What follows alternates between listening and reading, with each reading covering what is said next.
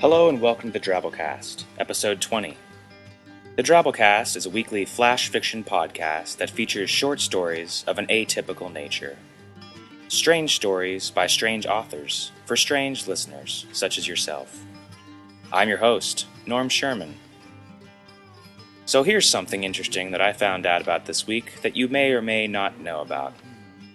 The word drabble, as defined by Wikipedia.com, which is, of course, the ultimate definitive source of all knowledge and undisputable fact. It describes the word drabble as an extremely short work of fiction, exactly 100 words in length, although the term is often misused to indicate a short story of less than 1,000 words. One of the editors at sams.publishing.com, another great source of diverse fiction for all you listeners and authors out there, contacted me wondering how our guidelines asking for works under 2,000 words might be considered drabble by the understood definition of the word. I responded by saying, yeah, we're pretty much using the word wrong. Sorry. So to clear things up for people listening and wondering why we call ourselves the Drabblecast, but we aren't technically publishing Drabble, I'll offer the same apology. Sorry. At the same time, though, we may stray a bit from the technicalities of the word drabble by publishing stories a bit longer than 100 words. I think the spirit of the word drabble is the same here. It's all about the brevity, baby, testing the author's ability to express interesting ideas in a confined space. Okay, so moving on. We've got a ton of haikus to sort through this week for the haiku contest going on. This week on the website and the Facebook forum, we're going to post the top 5 haikus, and next week I'll read them on the intro of episode 21. Check out the haiku section on the website, http://web.mac.com/Norm Sherman. I know that's long. It's going to be drabblecast.org in a few weeks, so bear with us. And go there and vote for your favorite haiku by shooting me an email at goatkeeper@hotmail.com. There's some good stuff there. For a listing of all the weird and hilarious haiku submissions that we got, check out our Facebook group.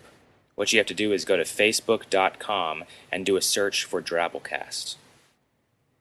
Well, on to today's story, A Day with Daddy, by Brian J. Smith, from Nelsonville, Ohio. Brian's story, The Last Time Together, was published in Shadowland magazine, and he's currently hard at work on his second horror novel. So, without further ado, A Day with Daddy, by Brian J. Smith. On a drab day in November of 1999, a cheerful-looking man drove his daughter to the grocery store.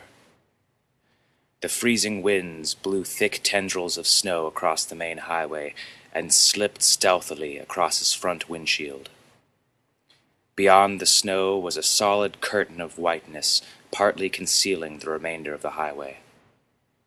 He pulled into the lot and parked his rusted blue Honda not too far from the store. He unclipped their seatbelts, got out, and stepped cautiously around to the other side. He opened her door for her and picked her up from the passenger seat. There were maybe 3 or more cars in the lot beside his, but he couldn't see well due to the horrendous snowfall. From far away, the fluorescent lights under the store's evenly flat roof crystallized the snow like diamonds on velvet. He wrapped her inside the muggy black folds of his overcoat and walked up the icy tarmac. He pressed his free hand onto his sock cap to keep it from flying away. He stepped through the automatic sliding doors and secured his little girl safely into one of the metal carts provided. He passed the 2 cashiers, a nerdy-looking boy with thick-rimmed spectacles and a portly-shaped blonde girl, and faded into the aisles, knowing all eyes were focused on him.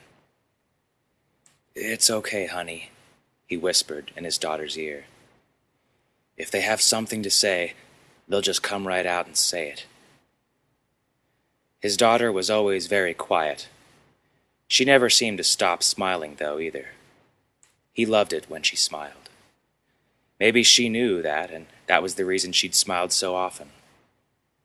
He coasted up and down the aisles, putting items into his cart, and every so often hunched down to kiss her on the forehead. He didn't care what everyone else had to say. He loved his daughter, no matter what. Taking a loaf of bread and placing it in the cart, he heard someone say something across the next aisle. "What planet are you from?" He looked over and saw a beautiful-looking woman walking toward him. She clutched her purse against her chest, wrinkling her periwinkle blouse and skirt. She kept herself on the other side of the aisle, as if trying to avoid any contact with him.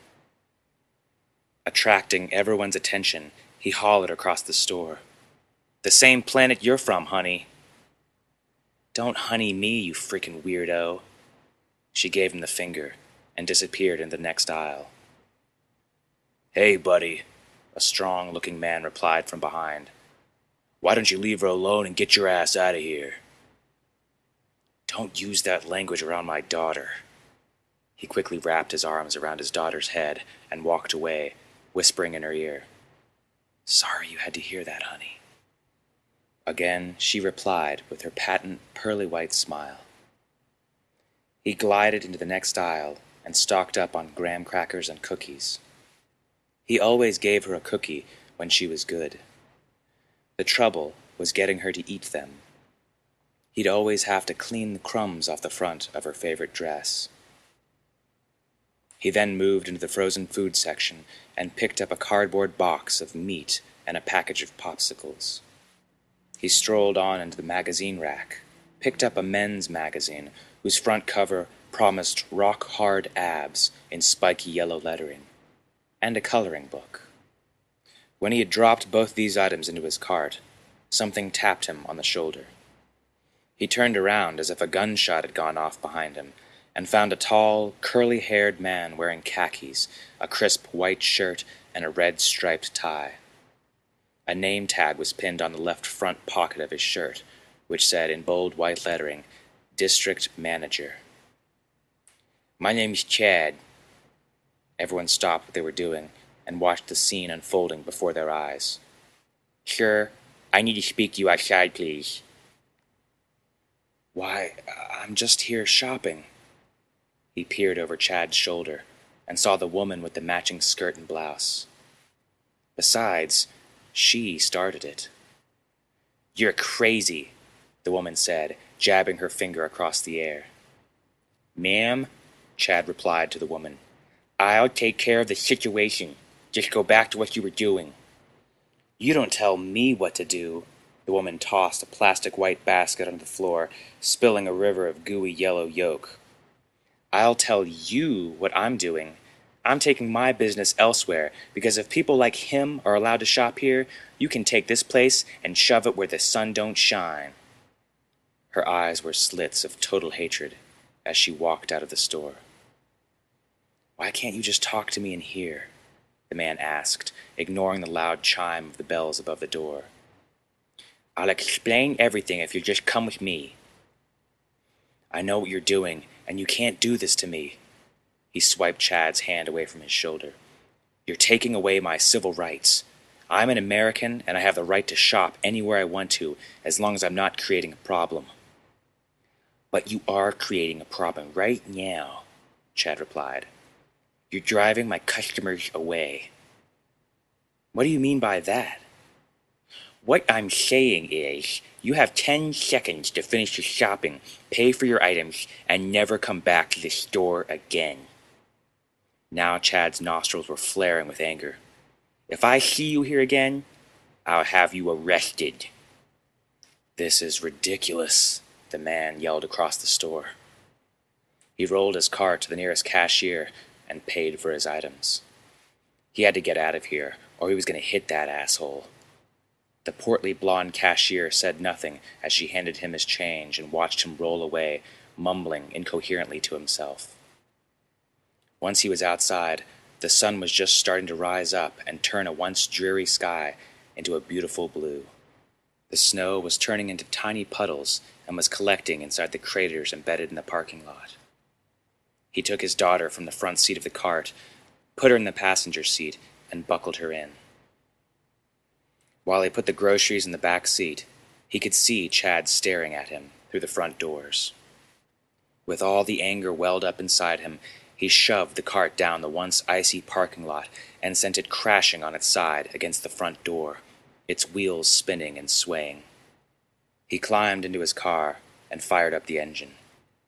The heat kicked on almost immediately, throwing fistfuls of sweltering hot air into their faces. He reached over in his seat and made sure that his daughter's seatbelt was securely fastened. Then he pulled out of the parking lot and eased into the slow-moving traffic flowing through I-33.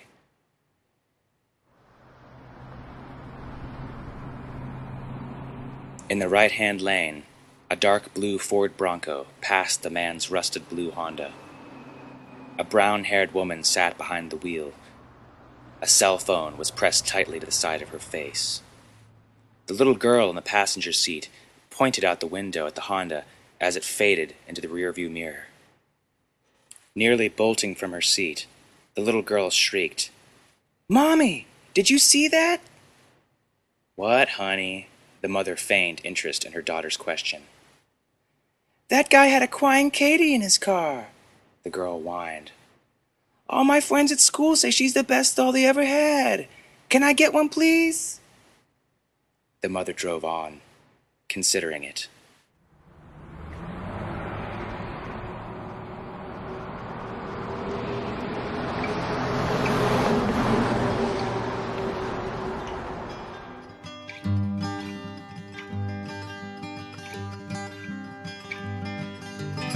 Well, that was our story.